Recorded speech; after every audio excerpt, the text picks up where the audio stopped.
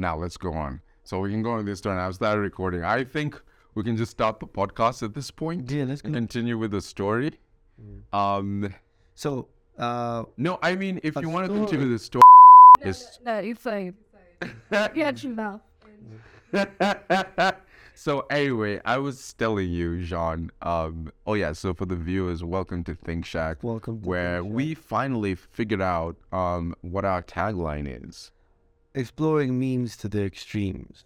Yeah, that rhymes. I've been rhyming to the whole of today. I think I'm on a roll because, On a roll. I remember, I remember when I was thinking about it, I was like,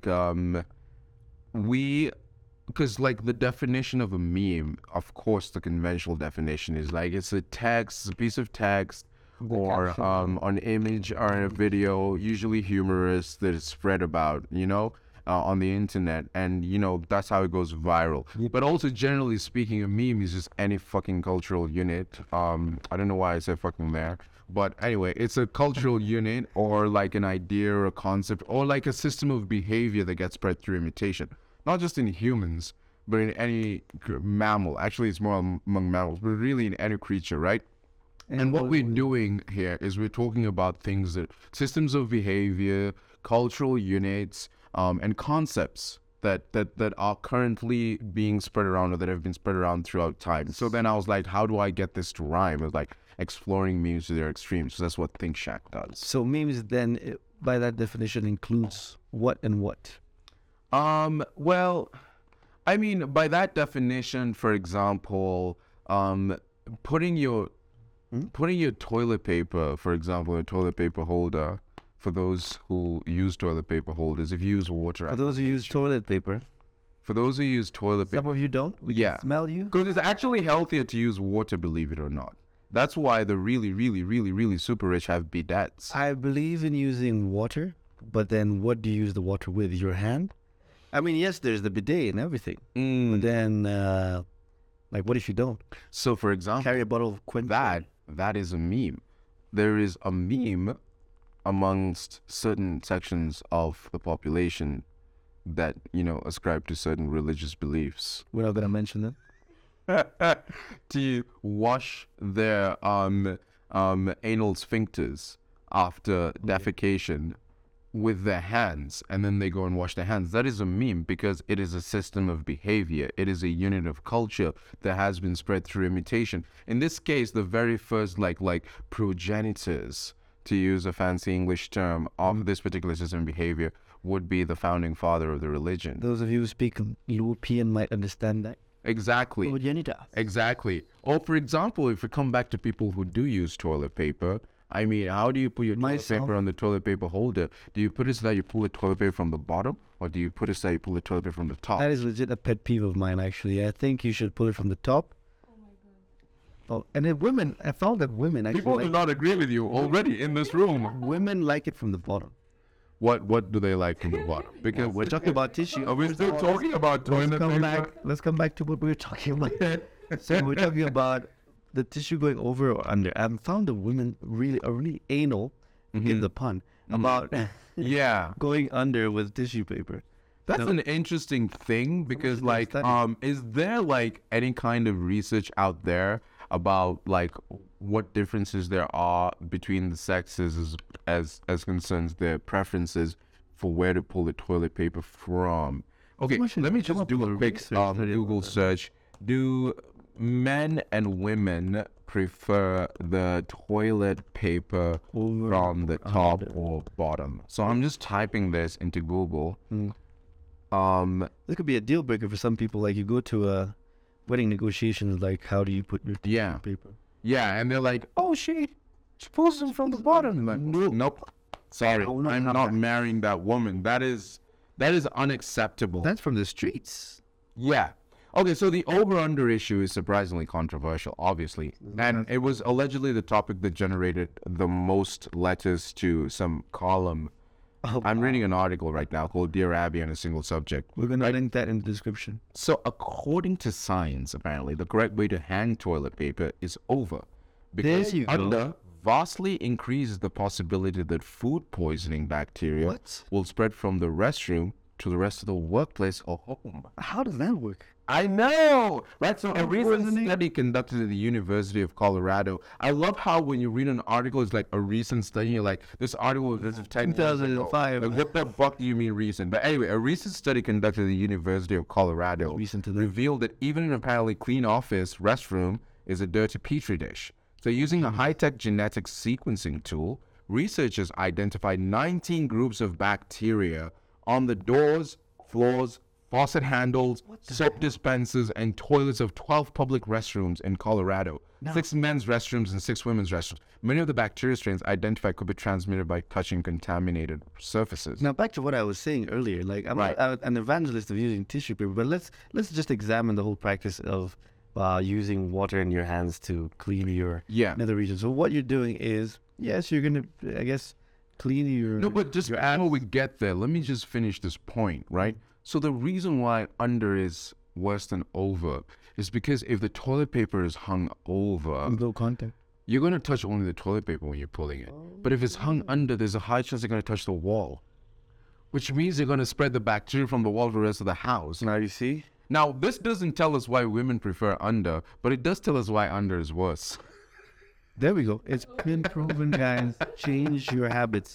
Change your habits. It's true. Yeah.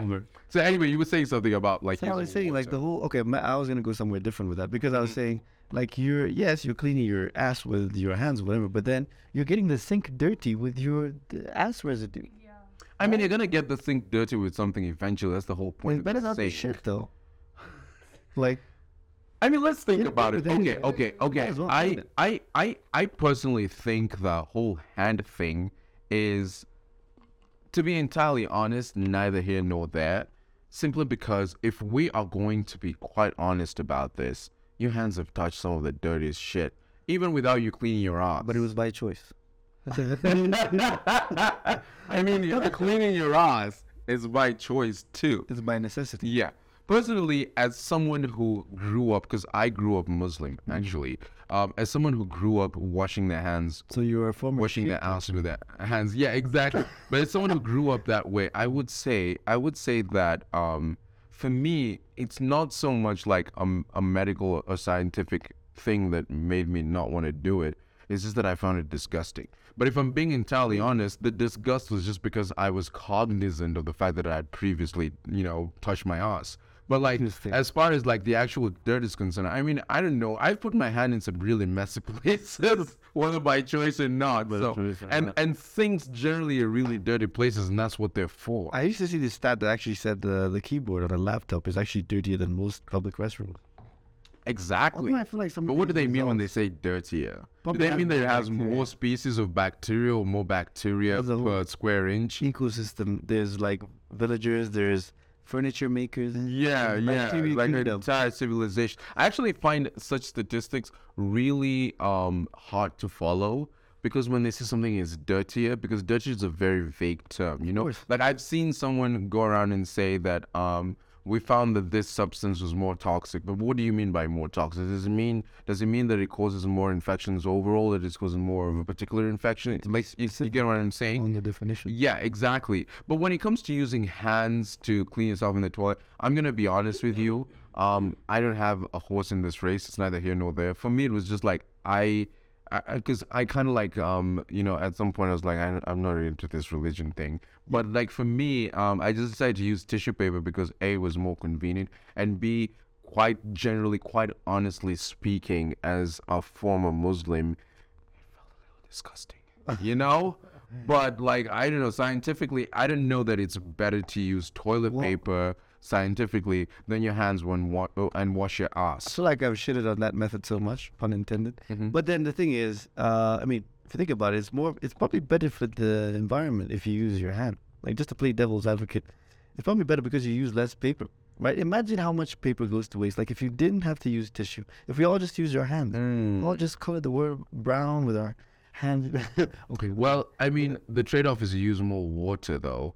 So, I mean, let's think about it. Is it okay to use water, to use a little more water to clean your ass? Does this have any significant effect on the think world's so. water supply? because the water we use in the bathroom, I think on average a toilet takes about 20 liters every flush. Right. And that's where you get these things. I digress, but then that's when you get people with these beliefs that when you pee, you shouldn't flush the toilet. It Yeah. doesn't need to be. The colloquial term is if it's yellow, let it mellow. I didn't know there was a whole culture around that. If it's brown, let it drown. That's clever. You've never heard that? Now there's something new today. That's pretty cool. Yeah. Not to see though. Which kind of like confuses you if you shit yellow shit. What if you drink a lot Like, of water? should I let the yellow shit mellow, or should I let my brown pee drown? With brown pee means you have a UTI, doesn't it? Or super. I have bigger problems than whether or not I should flush. Yeah, If I have like- brown pee, like, brown I have pee, much bigger problems to think about right now. No, you have Coca-Cola piss. Exactly. But anyway, so like, just going back to the general conversation, this is an example of a meme, and these are the things we talk about. So, for example, we might talk about trending topics, or the latest things that happen, or a behavior that Kenyans have. Like the last episode, which FYI I haven't uploaded to YouTube yet. But it's coming soon. Yeah, we talked about like how street kids or street adults. I don't know why street adults is not a word. That's gonna be a It's banger. totally a word. But we were talking about how street adults, when they come up to you, they threaten to smear shit on you. You know, Oh. like there's a lot of shit in this episode, by the way. They threaten to smear shit on you. But that's a meme because it's a system of behavior that you see on Nairobi streets, and almost everyone in Nairobi can relate to it, and that's what we're talking about. That's brilliant. So Exactly. you guys get the idea that memes are more than just pictures with captions. Exactly. Actually, if we're gonna be really super geeky about this, it's not just that memes are systems of behavior that can be spread through imitation, but you can actually model the behavior of memes much like you can model the behavior of, say, bacteria or viruses. Because memes spread much like a bacterium or a virus might spread. It's just that they use the medium of our minds to spread through imitation. Memes mutate. You see like a meme on the internet, and then someone adds an extra picture or twists the words a bit, and then the new meme is a mutation of the old meme, and some mutations are more viral than others because some spread faster. Memes mate. Sometimes you can mix one meme with another meme and get a new meme that has qualities of both memes that is even more viral. Memes also, they have this tendency to piggyback on other memes. So for example, in humans, we have this tendency where you might find that maybe, I mean, and I'm making this shit up, I'm pulling it out of my ass, just using it. pull a If lot there of are any shit examples. like molecular biologists or geneticists in the comment section, please feel free to correct me and give more accurate examples. But like, I'm just gonna give an example. Like, let's say the gene for blue eyes, for example, right? You might find that the gene for blue eyes, quite frankly, does not necessarily give you any survival advantages, right? Yeah. Like, it's not necessarily going to make you survive and reproduce. There's actually a name for those. I forgot what those traits are called, but then there's a name for that. Yeah, exactly. It's just like some random shit that happens. Like, you're born, you have a mutation, you have blue eyes. But let's say You have weird that, eyebrows. that it just so happens that a lot of the people with blue eyes also happen to be tall, which can give you an advantage evolutionarily, Maybe right? their eyes are blue because they're closer to the sky. Maybe. Exactly. Maybe the eyes are reflecting the skylight. Exactly, right? So you find that if you're taller, because generally the female humans, women prefer taller people, then taller people get to pass on their genes, so they also pass on the genes for blue eyes. So overall, over time, the population also has blue eyes. But if you think about it as an evolutionary biologist, like, this doesn't help with survival. How the fuck did this trait get to proliferate? But it's because it piggybacked on something else. So sometimes with memes, you might find that there's a particular meme going very viral. Like, for example, the one thing I remember, if you're a millennial, you remember but with aromat. But without But with aromat, right? It was really cool. Like, this thing really spread. And then people decided to piggyback off of that to spread the whole thing about like glow ups, right? Like if you look like this, but with aromat, you look like that. That's one meme piggybacking on another. And so if you think about it, memes kind of like exhibit the behavior of living organisms. It's just that it's highly abstract because they're not actually living organisms. But the way they spread from one mind to another is very similar to the way a virus might spread from one body to another. memes are deep. Memes are deep. I love them. In fact, if you really dive deep into this, you'll realize that memes are probably the reason why guys like Donald Trump won the 2016 election. Do you think so? What was he posting? Was his campaign like all about memes? No, it's not so much it that, was so long ago. Donald Trump's campaign was all about memes as it is that throughout the campaign, people kept talking about Donald Trump. They kept making fun of him. He had like certain like qualities that made him unique, that made him like constantly occur in your, repetition kind of like convinces you over time. If you keep hearing a certain name, you keep hearing a certain, he's the orange man, he has this, like over, Closer to home. yeah, over time, he's gonna like stick in your mind, right? Or like for example, to bring it closer, exactly, Wajakoya. I mean, Wajakoya didn't win the election, but you gotta admit that nigga, without much of a campaign budget, he managed to win the hearts of Kenyans for different reasons. From someone who was actually on his campaign, on one part of his, I'm gonna mention names or anything like that. He mentioned something quite interesting to me. He was like, that guy doesn't do weed. His campaign, what was his running mate actually does weed, and she looks like it. But why? Yeah, she looks like she does weed. But then what she looks like it, but is there verifiable evidence? What the Koya does weed? I don't know. You could tell by her eyes. She has weed on it. From one weed lover to the next. Yeah. I know you do weed. I can see it in your eyes. I can see Justina's coming for us. I can see the experience. Justina, we have nothing against you. We have something against your eyes. Yeah. Your eyes are fucking beautifully red. Yeah. So what the Koya doesn't actually do weed. It was more like do anything for clout, basically. And it was to a T. Like everybody was talking about. I mean, he didn't get elected. He was never going to get elected. Right. In the next campaign, he's probably going to get a parliamentary seat or something like that because, I mean, he's made a big enough splash. People are like, okay, this guy has some interesting ideas. I had quite a few conspiracy theories that Wajakoya was like an agent. When you say agent and conspiracy theories, all I hear is dun, dun, dun, dun. Yeah, exactly. The X-Files. See Wajakoya with the do-rag and then the Right, yeah. 007 And it's camera lens. receiving like a dossier on like, like these are your targets, this is what you need to do. I need you to run this kind of campaign. But the idea is that we had Ruto on one side and then we had like Raila on the other. And I'm not going to go into the details, but like, assuming Kenya is a 50-50 split between the two, if you introduce a third party, they can easily steal votes from one of these two. Exactly. And right? shift the balance. Exactly. And shift the balance. So then you have it harder for one person. Because like if you have like roughly 50-50%, 50-50 support for both candidates. 0.001 could make the difference. Exactly. So what you really need, now the argument becomes about like not about how many votes you can garner, but how loyal you can keep your people, right? And how many you can take away from the opponent. Exactly. How many people who are loyal to Raila could easily be swayed to vote for Wajakoya versus how many people who are loyal to Ruto could easily be swayed to vote for Wajakoya. Depending on the balance of those, one of those wins and the other one loses. I mean, I'm not saying that Wajakoya was, like the ace in the hole or like the ace up whoever the fuck was doing this is leave.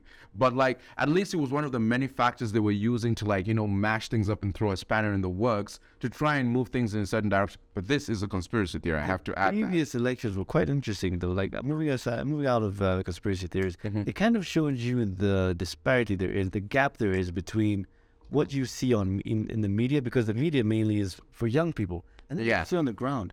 Because if you were following the memes, the videos and like all the media hype, you would have thought Raila was definitely winning, and most people are gonna vote for him. Yeah. I mean, notwithstanding all the controversy that still surrounds the surrounding over whether votes were stolen, whether forms were duplicated or forged. That's debatable. But then when you realize, you see that the people, there's a big divide between, I guess you could say, the youth and then the older generation. And politicians play into that. Which is interesting because every time I've had this debate with people, they're always like, hey, what you see on social media isn't representative of what's actually happening on the ground. True. But then I think about it for a quick moment. I'm like, okay, what's actually happening on the ground? And then the argument I usually hear is that older people are likely to vote in this particular direction because older people still listen to radio. Older people still watch like shit TV channels. They go to the rallies and stuff like that. When you hear a rally, you're like, oh, fuck. But then I also know that Kenya is largely under 35. Like if you look at the proportion of the population.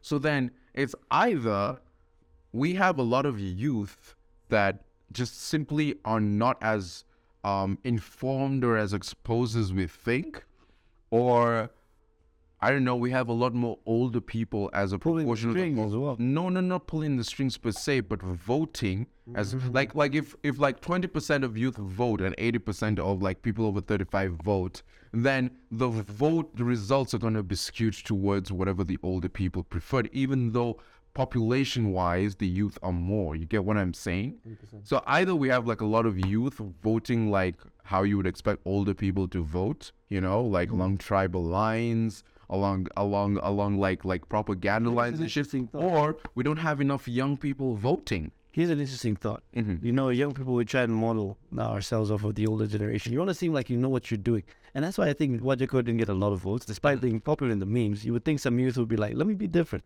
But then they don't want to be like, oh, I don't want to throw my future away. So they vote like old people. Because it's like, oh, my mom likes Ruto. My mom likes this particular politician.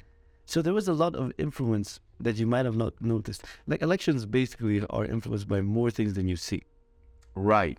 And it's not necessarily like there's an actor at play like trying to pull the strings or whatever. It's just the dynamics of society.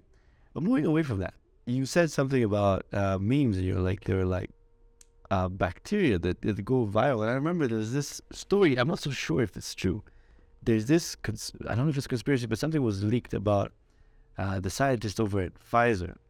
Yeah. From Pfizer listening to a podcast. Yeah. Yeah. So this is a new thing that went on, right? So there is this, they call themselves a journalism enterprise, quote unquote. Actually, you can donate to their cause because they probably survive entirely off of like public donations. But they're called Project Veritas. Veritas, if you don't know, is I think a Latin term meaning truth. Exactly. So Project Veritas is a journalism enterprise, I guess, based off of their name, is dedicated to finding the truth. And in a sort of like what is called leaked video, this guy from Project Veritas was interviewing or talking to, I mean, I don't know if the guy was he undercover by the ordered. What? Was he undercover? Was he saying I'm from Project Veritas? I mean, from the camera angle, it looked like it was undercover because the camera was like, I'm under a table. And exactly. That Dicho Pivo angle. Exactly. And you're like, does this guy know is being recorded? But yeah, so he was like interviewing this like director of research at Pfizer. Pfizer like this big drug agency that has been manufacturing vaccines. You've probably heard of them, or you probably even took their vaccine. Yeah, there's the Pfizer vaccine, there's the Moderna vaccine, there's like a whole bunch of them, right? But Pfizer wasn't successful in Africa because I think it was the first one, so people were like, oh, this is the birth control pill, the Antichrist. There's so many versions of Antichrist. People said 5G is the Antichrist. Like, how does it work? Everything except the actual Antichrist is the Antichrist. What is the Antichrist? The thing about the Antichrist, I feel like finishing move. I feel like it's a meme. It's a meme, right? So the concept of the Antichrist is a meme because it's very comforting. Every time you see something that you feel is gonna cause an upheaval or whatever cultural status quo currently exists, you call it the Antichrist. So like the four horsemen of the apocalypse or whatever the fuck you want to call it. You're like, oh, the world is ending. Jesus, come down now. So Pfizer probably fits perfectly into that, right? Because the COVID-19 vaccine definitely shook a lot of people up. And like this guy is having like a sort of like, you know, scoop on the inner workings of Pfizer. And he's interviewing this director of research. And the director of research basically just summarize the video, which, by the way, we can put in the description and maybe even post it on the channel and just link to it and so people can watch it and get a sense of it. But the director is saying that they're kind of like doing these experiments over at Pfizer. And when I say director, I'm saying because I didn't know, this is an unverified video. A worker, a staff member? No, he is supposedly a director of research. I just don't know if he is actually a director of research because that's what they claim, right? Because it's an unverified video. I think his name is supposed to be something along the lines of Jordan Tristan Walker or something, you know?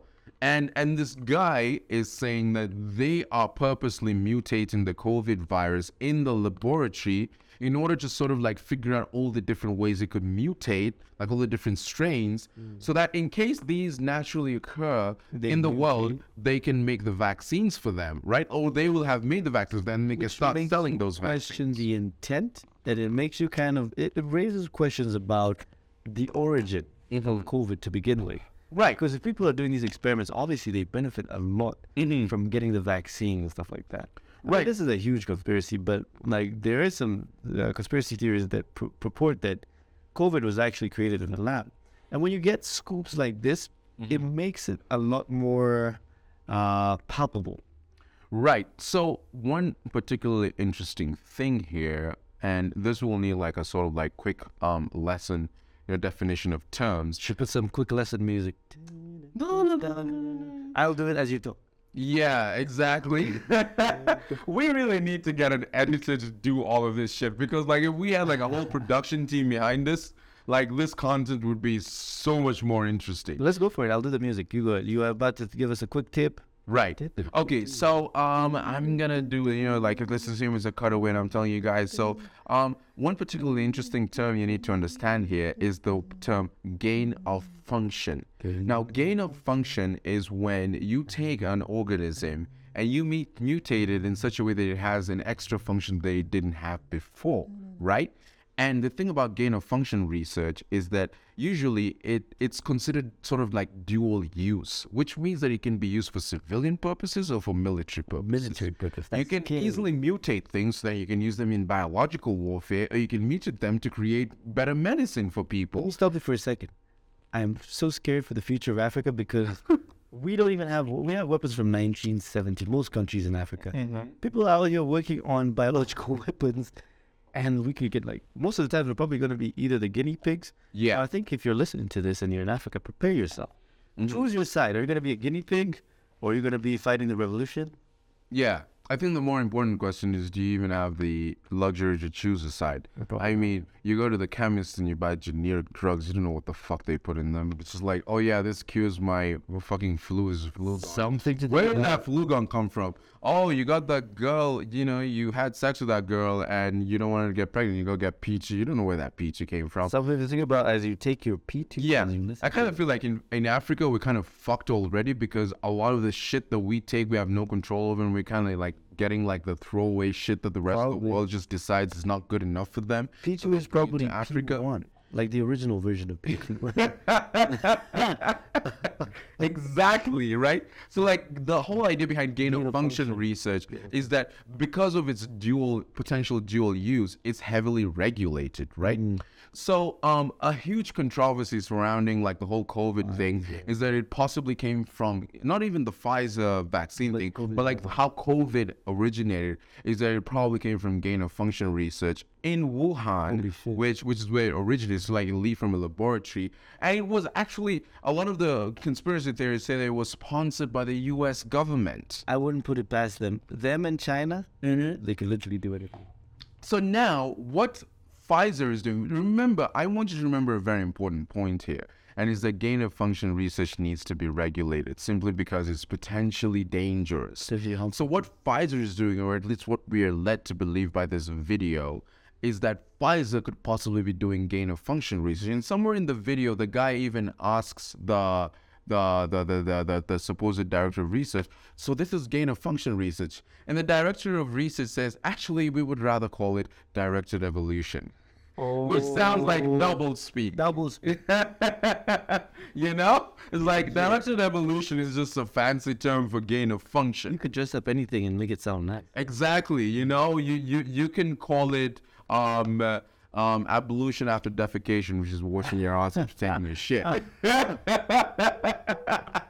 While we're coming back to that. Ablution after defecation. I'm abluting myself. So ablution first.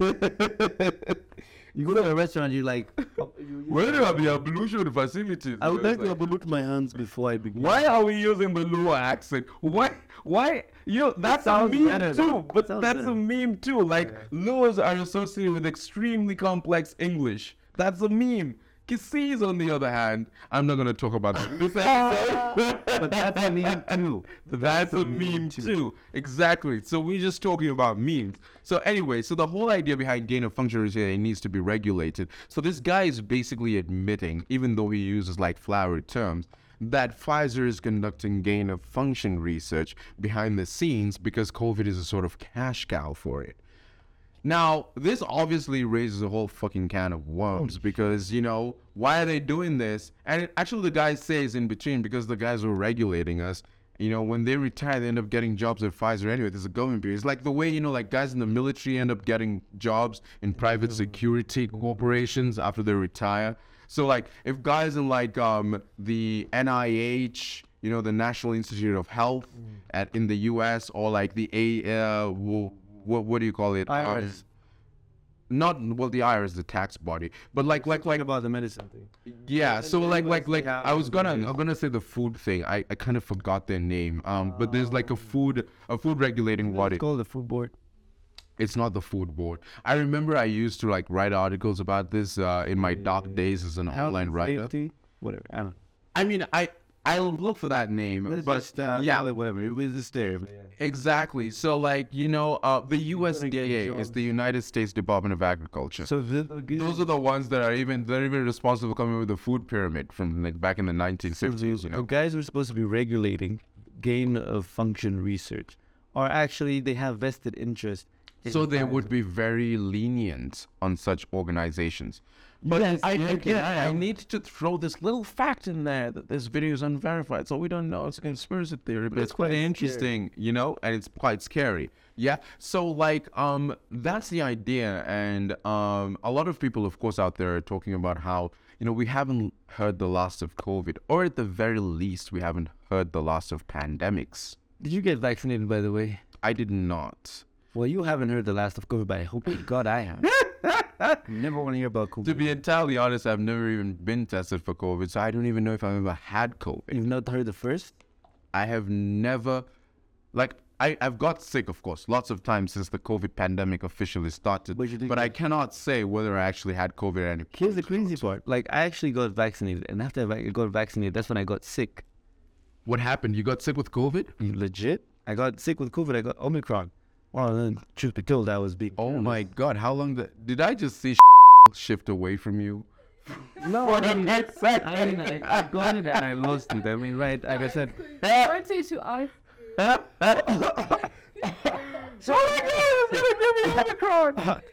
Feel the COVID.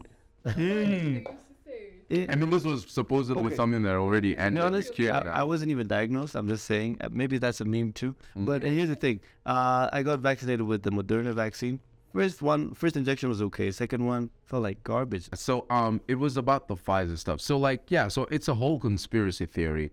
And a lot of it is unverified stuff and all, but it just raises a general conversation about what's going on in terms of laboratory experiments around viruses and pandemics. Might not be I don't know. I've always been. I've not been. I mean, what's the word? What's the word I'm looking for? Too skeptical, superstitious, or too much into conspiracy theories. Mm-hmm. But I've always felt like you should refrain from using too many drugs, like over-the-counter stuff. I know there's people who they get a small migraine, a small headache, and then be like, I'm gonna go get drugs from over-the-counter. But really, if you think about it, how much do you know, how much of it do you know is going into your system? If someone was asking, what are the ingredients of a paracetamol tablet? What is in there? What is the intended effect? No, I just take it for malaria. I just take it for this. What is P2? What is it doing?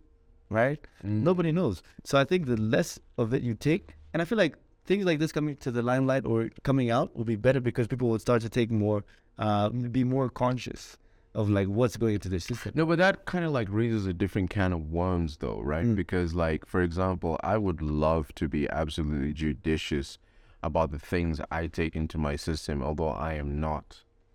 I take all sorts of drugs for all sorts of reasons, right? But what I was trying to get at is if I decided I do not want to take the vaccine, hypothetically, not actually hypothetically, technically, legally speaking, I have no freaking right to refuse the vaccine. It's a legal mandate in Kenya that we should all take the vaccine. I have no right to reject the vaccine because I don't know what's in it. I don't want it in my body. So that kind of raises a whole dilemma. How do I reject the vaccine? What? Do you listen to reggae? This is kind of a weird segue, but then thinking I listen to Chronics. Yeah. I love Chronics. As long as I can. So you hear a lot of the messages in reggae music are about getting outside of Babylon's system, which is basically this governmental control that says take this. The Matrix, It's basically. the Matrix, basically. Yeah, so I think I guess they're onto something. I mean, how do you get out of the Babylon system, though? People talk about getting out of the Matrix like it's achievable, which it probably is. But, like, I mean, you have to go to certain extremes. You live in a constitutional system. You have to follow traffic rules. You have to get an identification card like everyone else. You have to get a driver's license. You need a fucking KRA pin, which for non-Kenyan listeners is what allows you to be taxed. It's like an IRS. Exactly. KRA is our version of the IRS, right? Most people nowadays, I think they file nil returns. That's also mean. Exactly. And like right now, they're kind of like cracking down, right, on all of those people who supposedly have no money but have cars. And they're filing nil returns every year. Some of their messages are so funny. Like today, I saw one that was like, "How to be a whistleblower." Like, nigga, I'm not gonna whistleblower myself. What the hell? KRA sends you emails on how to be a whistleblower? It's like send the. It actually kind of is like a get out of jail free card. It's like shows you the blueprint for not getting caught. Mm-hmm. They're like send all the bank statements, all the audited reports and stuff like that. So that's You know what what we're would gonna be get. funny if you read all of this about how to be a whistleblower and you like really took all of these tips to heart, and then it just so happens that you're a KRA employee and you want to reveal how like money is being embezzled within. And then a lot of it that happens at the KRA. Exactly, and then you just like whistleblower. And like KRA gets taken down by its own fucking set of tips, you know? That would Like, be funny. Days of your medicine. Exactly. So like anyway, that's the Moderna Pfizer stuff, right? So like I personally think that it's really hard to make any kind of comment at this point because we really do not know. I mean, I read like Senator Rubio like the US Senator, right? Like wrote a letter to Pfizer like asking them, "Can you please explain what's going on?" That's the essence of it.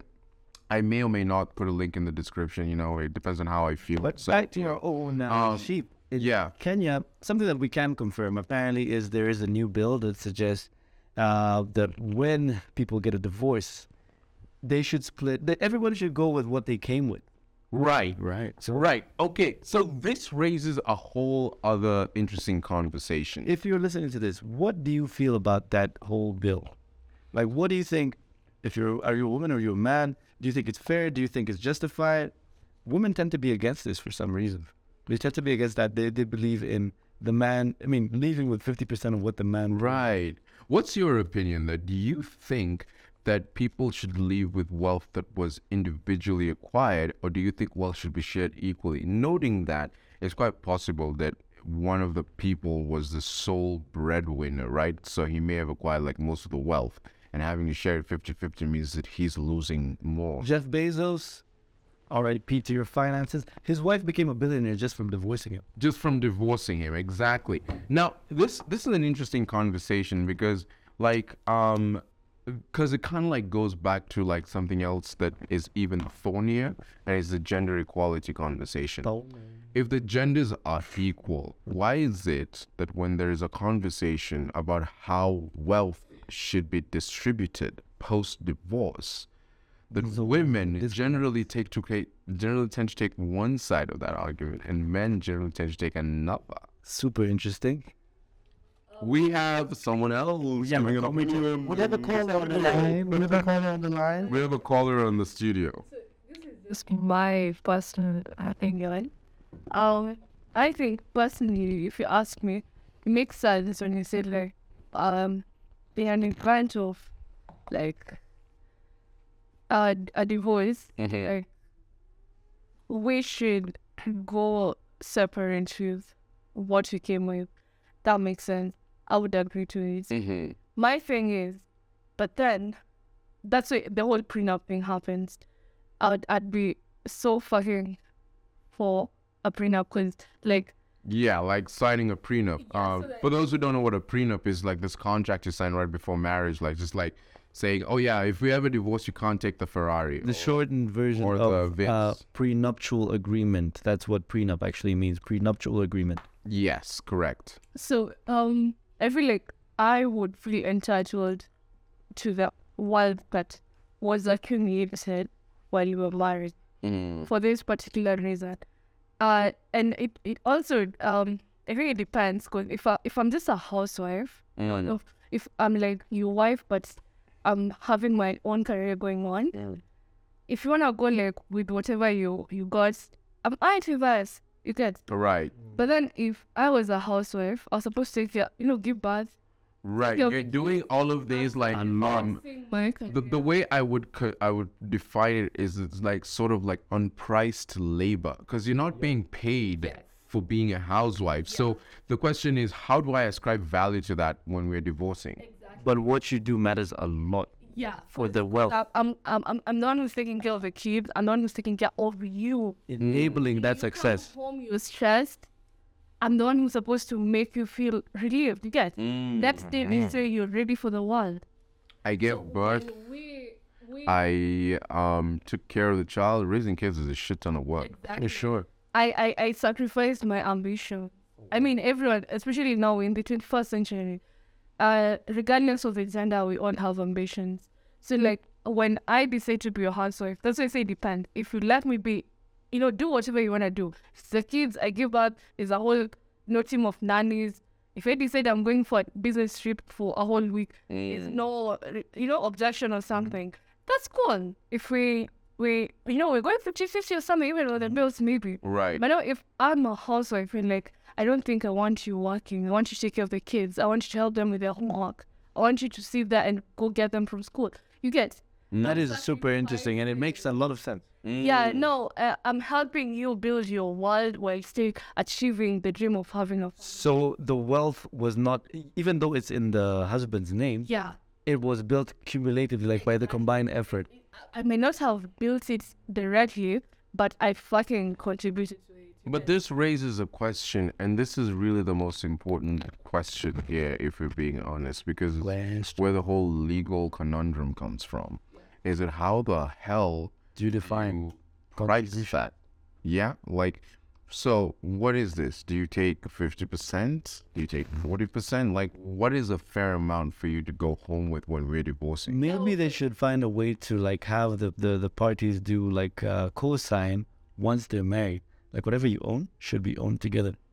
Yeah, it's a 50-50. Actually, it's a 50-50 because it's a high chance for if we divorce while we're having young kids. I'm the one who's going to afford the kids. Babies and all that. I'm not going to be still. I'm carrying on the burden of, you guys. Not forgetting, I'd have to start on figuring, because if you're going to pay child support, you want to include me there. Wait. I'm going to get money. I did build my career. I was giving birth and popping out kids and all that. Can we take a quick one to just define, like, what is the difference between child support and alimony? Child support is, well, self-defining. So, it's to pay the kids' fees, pay their... alimony are payments to your spouse, so your former spouse. So there is that. Yeah, so alimony payments are very separate from child support, or they may be But they inclusive. typically, what's the word I'm looking for? They're not exclusive most of the time. Right, yeah. So, like, I'm not a legal expert, but what I know is that you can pay alimony to your former spouse for certain reasons, like if they were wholly dependent. Exactly. So if you are a housewife, most likely you will get alimony. Exactly. That's just to throw that in there. I feel like you are quite sneaky with the whole most likely, because, we're talking about Kenya. Okay. We're talking about black men. True.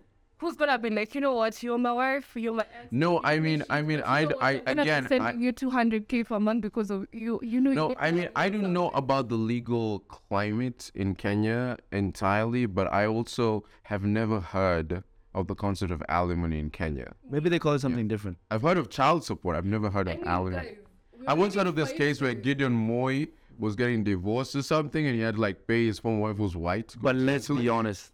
But does child support payments goes to who? The wife, right? She can manage it however she likes. I know the thing is, guys, it's Kenya. So she pockets something. We are still fighting the child support. It doesn't come automatically. Okay. We might have to go through courts. You get? Yeah. You guys, we're talking about Kenya. In reality, nothing comes automatically, to be entirely honest. For example, if you don't pay a debt that you owe me, I'm going to take you to court anyway. So I guess like, you know, it's just par for the course. I have a stupid joke that I can't resist throwing in there. You said nothing comes automatically, but there is premature ejaculators. The only thing that comes automatically Is a is premature a prematurely ejaculating penis. But yeah, I think That needs to be trademarked. Put that I on a feel like t-shirt. we need to do a t-shirt thing, and we've had a Merch. conversation with this where we just like take interesting quotes from the podcast, put it in a t-shirt, and sell the t-shirt. Yeah, exactly. Nothing comes automatically except premature ejaculation. I would wear on that. the streets of every day in Nairobi walking with that, and I'm like, nigga, what? I would wear I that. want that. I We want choose that. to wear this. But coming back to the main topic, I mean, the whole idea here was trying to figure out whether or not, or rather how wealth should be Distributed amount. distributed upon divorce, Spouse. right? So according to the court ruling that I have seen on social media, and again, you know, the funny thing about this shit is, you know, because I wasn't there at the court, and for some weird reason, I don't even think the court has a website and released an official statement on this. We're going entirely off of what we saw on Twitter and Instagram, but the whole idea was that Truth to it. exactly the ruling was that in divorce, people should go with the wealth they individually accumulated. I think that's fair, personally. And the thorny issue here that was being raised was that if she was a housewife, she did not accumulate any wealth per se. But she helped you accumulate. So how do you figure out how much to give her? Because according to this ruling, she would go home penniless. Go home with the chickens you brought. Exactly. Like, she's been, like, imagine you had a housewife for the past, I don't know, 15 odd years. So, like, she gave birth, your kids are like 13 or 12 or whatever the fuck. And then you have a divorce. And you're like, oh yeah, the court says we go with whatever we accumulated. But this woman was busting her home ass. the whole time, not doing anything. So she goes home with nothing because materialistically speaking, she accumulated absolutely zilch. So that is a thorny topic because how the hell do you determine that?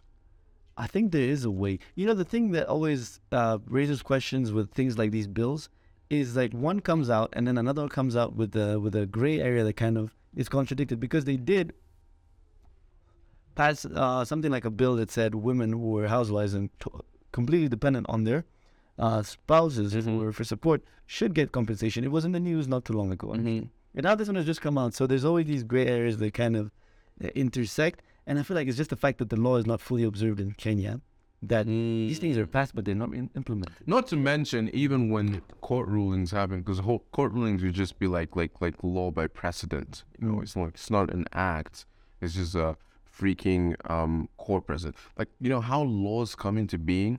You're gonna have like the Constitution takes first priority, but then you also have acts of Parliament. This is like a Commonwealth thing for the listeners that are listening that are non-Kenyan. I don't know how the U.S. makes its constitution. By the way, I want to How just give a changeable quick it is. shout out to our listeners. We did check the statistics and we found we have listeners in, if you hear your country, say hi. We have listeners in Mauritius, of all places. We have France. We have the UK. We have listeners from France. We have listeners from France. I saw this really funny tweet online. It was from the APA. If you do academic writing, you'd know about APA citations. And the APA was like, avoid using the. So like That was a funny the one. French or the mentally ill. The mentally ill. Instead, use things that are inclusive, like people with experiencing mental illness. And then this guy called Paul Graham is like the founder of Y Combinator, which is like an entrepreneurship incubator. He says, so from now it's people experiencing freshness. So shout out to the people experiencing freshness. We love you. We love you. Please continue with the experience. So yeah, talking about the jurisdictions in Kenya and how lax the implementation is. Exactly. So now a law can come about either from, I mean, we have a lot of this shit. I'm remembering this from that one semester where I used to sleep through every class, where I learned a bit of like. Shout out your lecturer if you remember the name. Oh my god, that guy was knowledgeable but boring as hell. But yeah, so like he would say that, you know, we've got like acts of parliament, we've got like constitutional law, we've got like common law, which is like shit for some weird reason we inherited from the English. I don't know, but yeah. And then we've got like shit that comes from like precedents. Like for example, They call them acts of God. no. It's precedence in the sense that a case occurs, you take it to court, the judge rules in a particular way, and then based on that judge's ruling, any case afterwards that is similar to that case is going to rule the same because that precedent was set. You get? The more you know. And sometimes a judge can rule in a way that goes against an established law because the specifics of this case are such that he thinks his ruling is correct. And then every time a subsequent judge gets a case, it's like, oh yeah, if you look at Roe versus Wade or you'll see like a lot of X versus Y cases. If you like look at legal history, they'll be like, in this case it was ruled like this in this case, and then they do the same thing. Exactly. So now that this case has been ruled in this way about how wealth should be distributed, if in the future some lady takes her husband to court because of divorce, I mean, this precedent is a very powerful precedent, right? Like, we don't know. I mean, they might have somehow different situations, but it might be ruled in the same way. And what if this woman is just a housewife? And one day, worst case scenario, we're the one who got married off that way. Say 23, 24, 25. Wait, they haven't had any cousin at all. At best, this baby is coming from Rio or something. And then they get married for like, let's say, other like 20 years, right? She's now 40, heading to 50 or probably 50.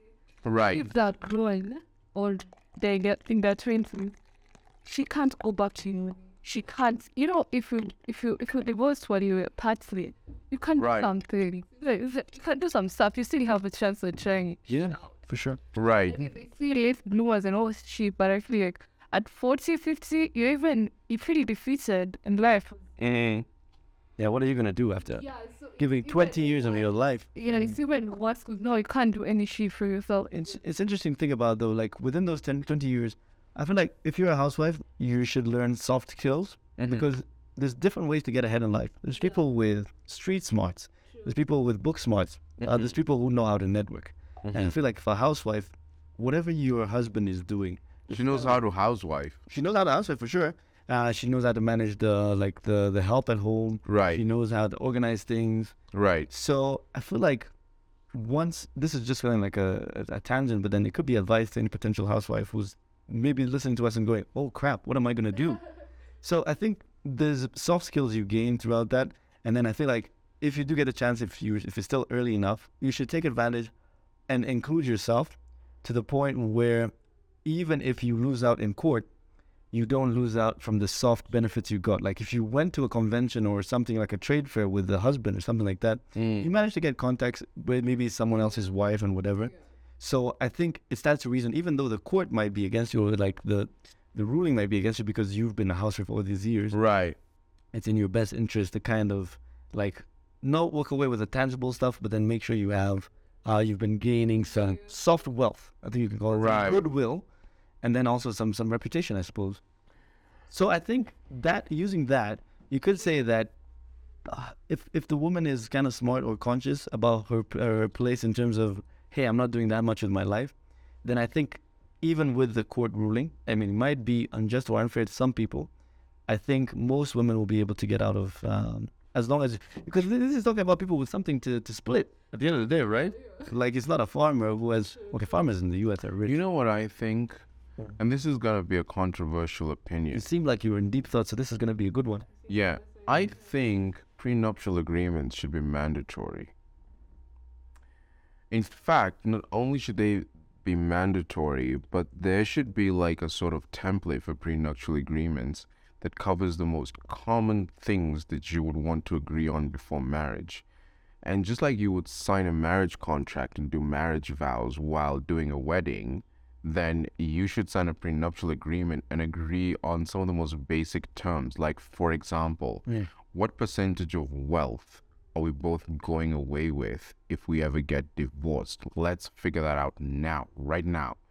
Or, yeah, exactly. And we can even have like, we can even have a template for exactly what the standard distribution ratio is. But then if the couple wants to like work out a different distribution ratio, you know, they can do that. But if they're okay, it's like, oh yeah, let's just do 50-50 because that's the template, then they can do that. It's consensual.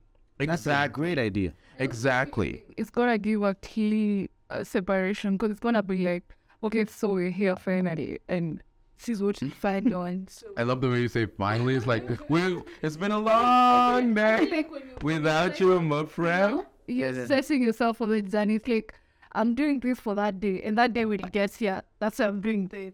You get like. So the law there should be provisions that it should be a necessity, but then I feel like most people wouldn't want to. I feel like most people know they can have prenuptial agreements, but they don't want to because it's almost like saying, "Hey, we're going to divorce, by the way." But let me just break it. I feel like actually, it's being more. In my line of work, clients sign contracts. Okay, I'm not gonna go into the details of the kind of work I do. Every business has contracts, so we're good. But every contract has an exit clause. So if you were to exit this contract, you have to pay a certain consideration, or you have to give a certain amount of due notice. Even job contracts actually have termination clauses. Marriage contracts don't seem to have an exit clause, which is rather peculiar. It's very peculiar. Oh, wow. So prenuptial agreements, if you think about it, are the exit clause that all marriage contracts should have. Take that to the bank. How is it that we, in this like 2 minutes, have come up with that? It makes you wonder what the law... What the fuck are you officials doing up there?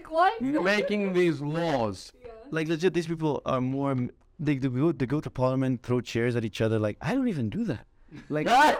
You don't even throw a chance, and you're not even that special, you know, like you're not like a whole MP or anything. And you're there's just like a nothing regular I guy. could do it if I wanted to, no consequence. But then the people who are actually supposed to be making laws, and we have people here on the podcast who have already come up with a solution.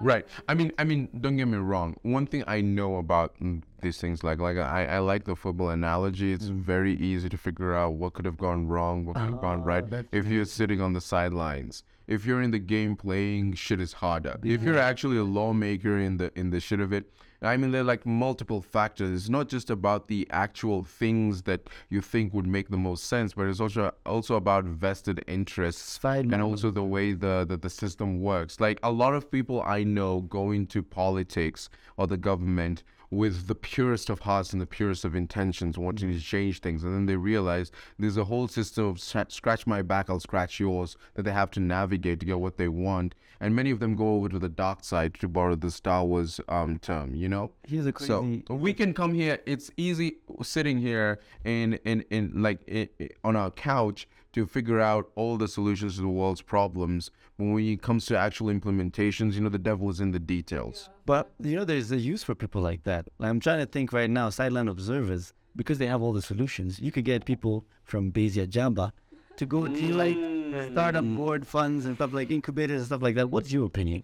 And it's like, blow up and get popular, we should do a Bezia Jaba live show. That people of Baraza or something. it's here, Baraza. It's at Jivanji. It was at Jivanji or something? Yeah, people ask the common one and feel the opinions and certain things. Yeah, and do something. Baraza or something. I don't know if it was open Baraza, but I witnessed one of them in person. Wow. Yeah, it was in Jivanji Gardens. It was at Jivanji Gardens, actually. Okay, so funny story. One of these funniest, because I used to go to school The name? all the way in Parklands. I feel like that's general enough. Let's kind of figure out which school it was in Parklands.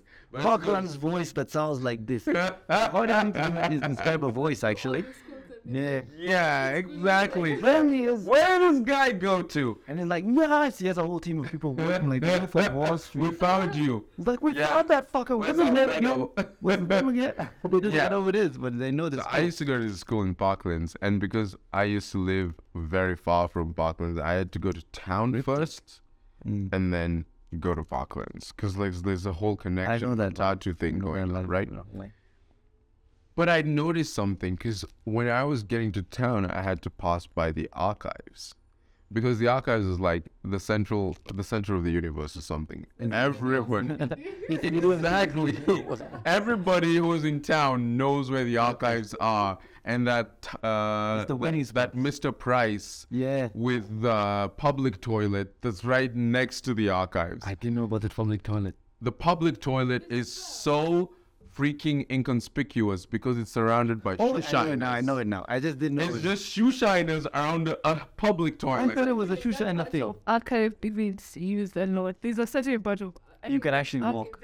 Yeah. There's a certain part of archive that is actually the archive because that's where people wait for people. Have you ever been there, by the way? Inside archive? I mean, I've been inside it. Super interesting. I was inside it when I was in high school, Super right? interesting. And it back then they had this promotion where it was 20 bob for a ticket, and I paid 20 bob when I got in, and you would see like artifacts. amazing. You would see documents from like back in 1890. Like it's literally an archive. It's like a museum of the history of Kenya and our cultural history and our colonial history and all of that shit, right? But anyway, so like I had to go through the archives to get to Parklands. Every time I used to go to school, it was like at like 7-ish, 6:30-ish in the morning, right? I would see this weird huddled crowd of men, almost exclusively men, near the archives, and there was like, it's a weird crowd, and then, you know, just as quickly as it starts at like freaking 8 a.m. it disbands, and everybody goes their own way. I was like, what the fuck does this crowd discuss every day, right? So, one of these fine days, you know, I'm like, I can be late for this class. You know what? I can be late. I'm not gonna. Nothing's gonna happen. You ever have one of those situations where you suddenly, Like, you know, why come not? to the realization that if I'm purposely tardy for this, I'm not gonna die. You know, nothing's gonna happen, right? It's So only the start of a very creepy story. Because yeah, exactly. It's the start of a whole roller coaster. I feel like the whoever, like if you leave them gone, whoever is just watching you make that decision. You're like, I'm not gonna die. And it's like, Yeah. Okay. Yeah, exactly. If there's a movie of your life, okay, that's if there's a movie of your life, this is where they pause and then Morgan Freeman comes in and is like, And and that at this point, he knew. You fuck. exactly. So you found out you decided. Let me go investigate. Exactly. And I went and listened. And I do not kid you. These guys were talking about the politics of the day. This was a whole fucking baraza happening on the street. And I'm telling you, these are people who do not know each other. This guy works in some shop. This guy works in some construction site. These are not middle class people. These are working class, like low working class people, like regular people, like people with fucking accents, people who can't speak English. They have a fucking newspaper. They have a fucking, a couple copies of the Standard, a couple copies of the Daily Nation. And they're like, apana. And back then, you know, when I was going to high school, and this will give you a clue about when I was going to high school, Mwai Kibaki was a prominent figure, right? Because at the time, he was vying for the presidency, right? Like, actually, Mwai Kibaki vied for the presidency, I believe, twice. So I believe this was the second time. Because You mean vied unsuccessfully? What? Vied unsuccessfully? I don't. Has Mwai Kibaki ever lost the election? I believe he's I am ignorant. I think he so. did. I would like to. He's been in politics since the 80s, I think. Something like that. So he was always kind of well known. And Okay, so let me put it this way: it was the second time he won the election. all right, cool. Right? It was the second time, and he was vying, and they were like detailing and arguing about, like, you know, the merits of Mwai Kibaki as the next president versus who was it, Uhuru Kenyatta or whoever. Raila. It's 92 and 97. He was. Yeah, he's been there in a minute. He's been there. Exactly, it's been there, done that. You know, R.I.P. Mwai Kibaki, you were a legend. But yeah, That's a lot. yeah, exactly. You know, it's so funny because on our first episode we were making fun. We were like, if Mwai Kibaki was, you know, having sex, it'd be like mafia. But he had a very soothing tone, though. It's a very soothing tone. If someone tells you, mafia cuckoo, you get it. If someone tells you, mafia cuckoo, you're like, oh. If Wacky Baggy was the guy in prison trying to fuck you, you might just give it up. We talked about this at the beginning. But like anyway, the whole concept of this, because we were talking about Wacky Baggy, and I was just saying that I realized just to come back, we're coming back to the mature conversation, guys. So like just to come back, I realized that these guys hold informal barazas smack in the middle of town, talking about the political topic of the day. And these are people who I would presume are not university educated. They don't necessarily have like white collar jobs, but they have some brilliant opinions. Because I was listening to them and I was like freaking mind blown. I mean, at the time I was like 17, 18. Sure, I was pretty green behind the ears.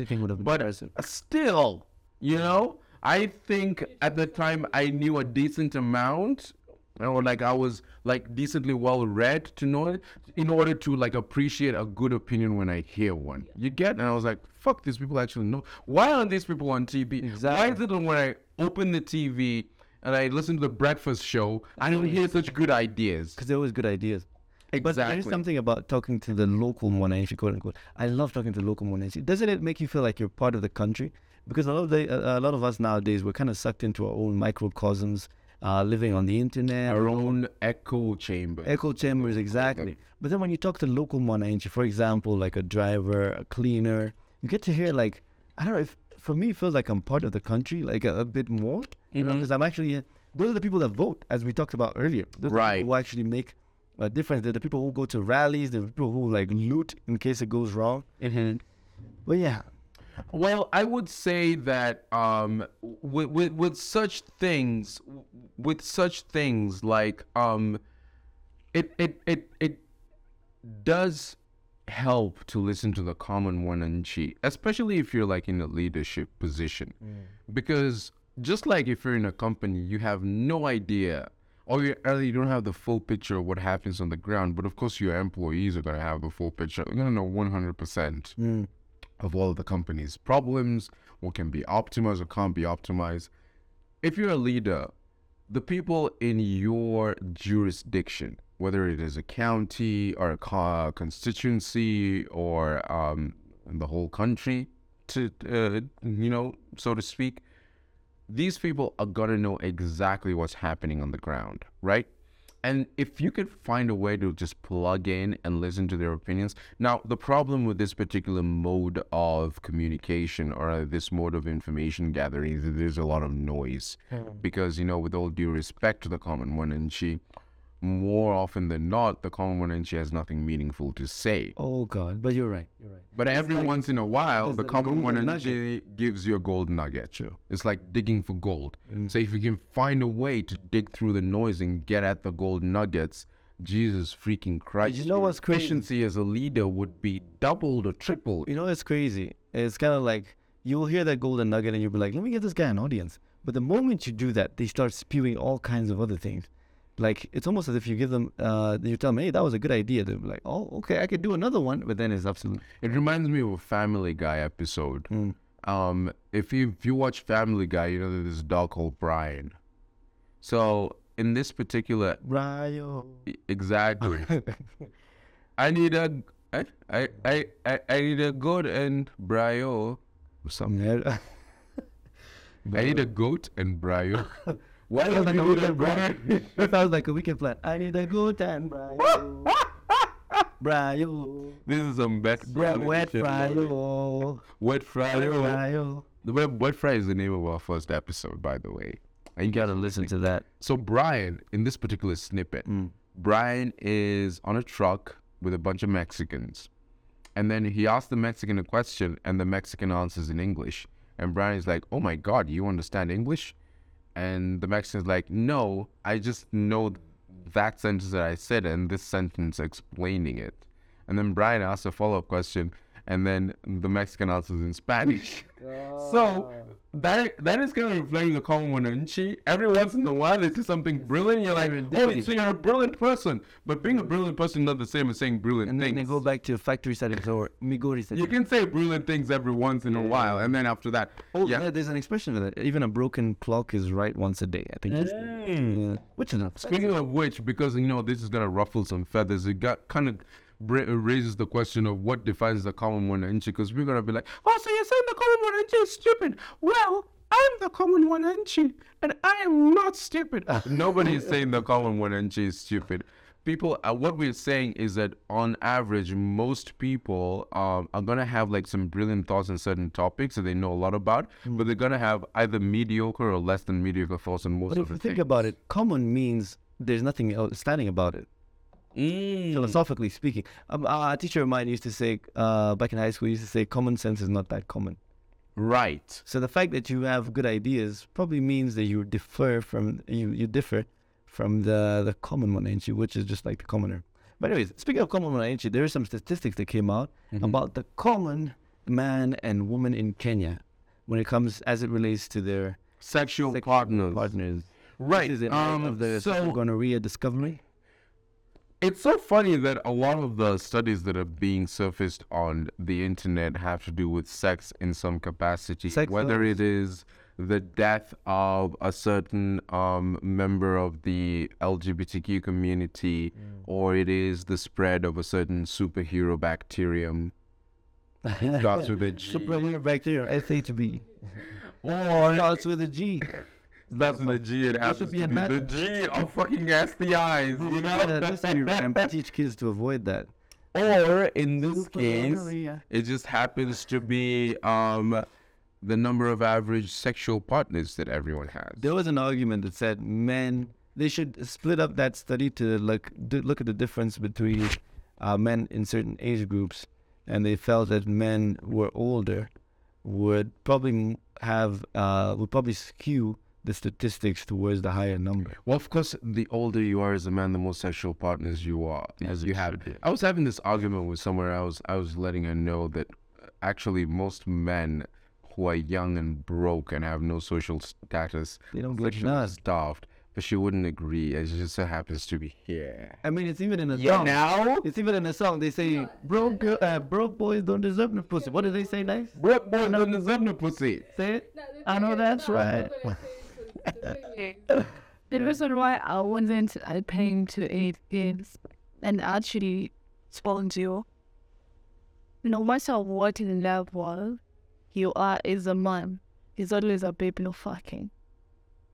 Or in this case, you. Do you agree? I don't know. I was sexually frustrated for a long time in my life. And when I do the wrong admission to make on a podcast, but yeah. Have you seen someone pregnant and you're like, What's that? fucking with you pregnant? What were they fucking thinking? How did they end up? Like a crippled woman? Like what are we doing here? Like a crippled woman? Or like It could be even like A sexy baby. mentally. You can say. mentally ill woman. Mentally retarded. People experiencing mental illness. People experiencing Frenchness. And you're like. You see that someone experiencing Frenchness, like, who made you pregnant? And I mean, we're talking about people experiencing that in Kenya. So they're on the streets. I mean, in US and all that, other spaces, they're taken care of, I mean, They have rough there. I don't think like in Kenya people are not being taken care of, but there are people who are. Definitely not in welfare. We call them when they were zero. Right. And you're like, Yeah, when there was Zimo is the same only term meaning crazy person. bathed in like I don't know how long. But they still got some action. And then Oh, years. I mean, Oh my God! Someone did that who role. did that? Who did that? I mean, the way I think about it is that, because like a woman who hasn't taken a shower in a very long time, and I know this is gonna be controversial, but like a woman isn't like men, in general, are more willing to have sex with a woman who hasn't taken than women are to have sex with a man who hasn't taken a shower in a long. Like men are the cheapest, most low standard freaking low barrier to entry creatures. Some might on the even fucking fetish planet. that. Like, we will have sex with a fucking table. Some might even fetish. It's attractive enough. Action.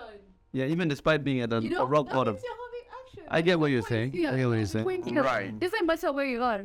Are you jobless? Are you a drunkard? Are you a fucking, I don't know, retard or something? But you don't need skills to get sex as a man. I think the problem here is And confidence. no. I think the problem here is actually.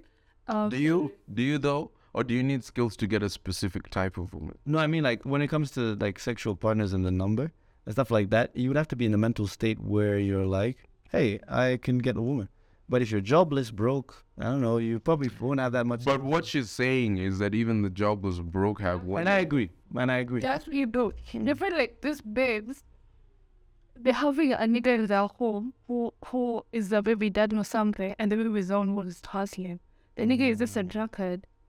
Right. But I wonder what life is like for these and guys. this babe would I wonder. I you wonder guys- too. You guys, Is someone willing to tell us in the comment section? We should What is interview life one. like? We should interview one. Hey, let's put this.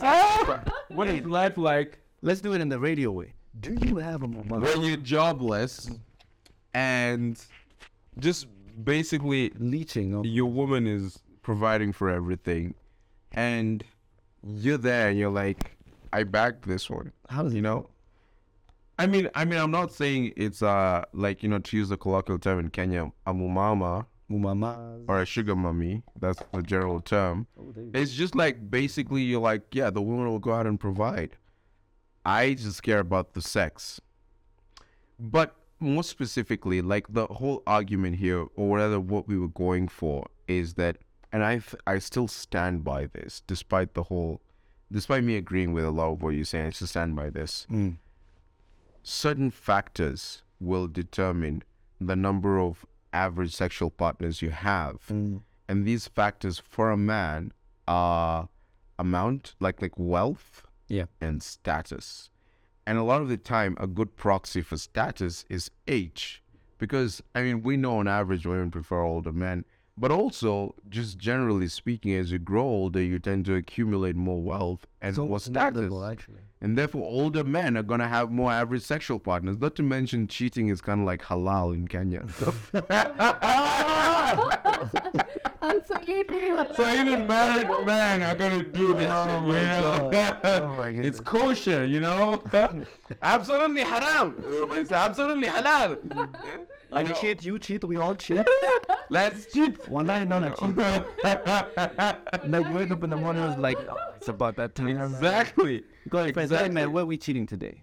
Exactly. No, actually, what I found most interesting about that study, if I'm being honest, is that the average man in Kenya has 7 sexual partners, Too high, too low. but the average woman in Kenya has 2.3 sexual partners. I'm like, who the fuck is fucking who? Because if the average man is fucking 7 women and the average woman is fucking 2.3 women, like, I'm trying to understand how this disparity arises. You know about the and law if of- anyone is mathematically inclined, please explain it to me. Because it would be either, for example, that I have a man that is fucking 7 women, but for each of those women, they are fucking this man that is fucking each of them, and another man, and a third of a third man, you know, because it's 2.3, right? So, the man is fucking 7 women, but each of these women is only fucking 2.3 women. I feel like this is based, I mean, I'm cleaning this off my ass, but I feel like it's because women or the female population, we are always ahead of you guys. You get In what sense? In what sense? population of Or you think there's more women than men? I don't think so. Actually, it is. I don't think But I don't think the ratio is 7 to 2, though. I don't think so. I think in Kenya, it's 50-50. No, it's not. It's No, not. Kenya's up. No way in the Actually, let me point this out. In the world, the average is actually 1.1 men Yeah. to 1 woman. But that's because of countries like China and all these predominantly Muslim countries where they do have femicide and they have a preference for young. So those countries have a very high population. Okay, listen to India this. has Listen to this. I 1.6. just want to listen. I just want you to listen to this one for a quick minute. I just got this off of a Google search. I was You on could- Wikipedia. You know, if no, it's a Google search. So I'm looking like literally the first result in the SERP, the search engine results page, right? So if you're in the comments, you can search for this exact phrase. Are there more women than men in Kenya? And the first snippet I'm getting is that the sex ratio in Kenya in 2021 is 98.77 males for every 100 females. So there are no. Get me right though. Listen to me. So there are 27.32 million males and 27.66 million females, which means that the percentage of the female population is 50.31% compared to 49.69% male population, which means that there are 0.34 million more females than males. You know what that means? They're in a population of 50 million Kenyans, approximately. There are only 340,000 more females. I don't think that's such a significant difference. That we're going to say, oh, there's so many more women. I think that's what I say. But here's what I think. The answer is simple. It's one word: underreporting. You know about the rule of threes? For like body counts, for men, divide by 3. For women, multiply by 3. Oh, right. I get what you're saying, because like the way they would get like how many sexual partners a man has versus a female has is because ideally for this survey they like give them a questionnaire or something. But women tend to like underreport how many sexual partners they have, and men overreport because men want to look like, yeah, I fucked every woman on this fucking block. I fucked you, the reporter. And the reporter is like, when? I don't remember. Remember that? Why like a woman again? But yeah, exactly. So I mean that's definitely a factor. But also, maybe it's also a factor that just men are more promiscuous than women on average. But I'm not saying in the sense that men have more sex than women, because I mean, I don't know this. But in the sense that men have more sexual partners. I would venture to, suggest that women, when they are having having infidelity or whatever, they pick someone that they can have sex with long term.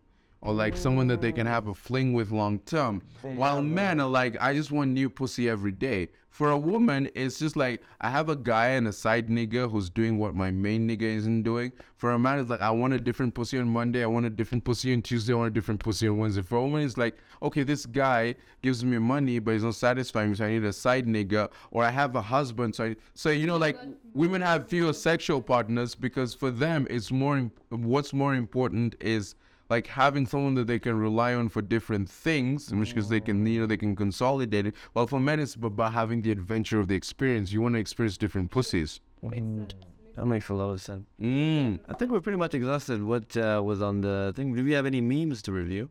Or have we explored enough? I mean, we should probably review memes where we're like at the 1.5 hour mark. I think that's good enough to. I think this is fucking brilliant. This is probably our best episode yet. This has been a good one. I had a lot of fun in this one. It keeps on getting better. Let's yeah. First episode, every lady gets better. Every episode you're like, we're flowing. God, this is better than the last one. Even my guys, I feel like the episodes that you guys voice. Rather than put it on his first one or something. Well, that was our first one. It's not. No, that's me. It's not our first episode. I can tell you for sure it's getting better. That's nice to hear, man. Yeah. That's too nice to hear. So, yeah, guys, it was fantastic being with you here. This was like, I don't know, episode 3 probably of the ThinkShack. Because like there's another episode before this I should post. But in case it's not episode 3, it's episode 2. So take whatever makes you sleep at night. And we will see you in the next episode. Have a good one, guys. Stay safe. Avoid gonorrhea. Avoid super gonorrhea in particular. When you look up in the sky and there's a hero you don't identify, super gonorrhea. Run and hide. This should that is totally supposed to go on a t-shirt. So when you look up in the sky and there's a hero you can't identify, super gonorrhea. Running high. Anyway, goodbye, guys. Have a good one, guys. Bye. Cheers.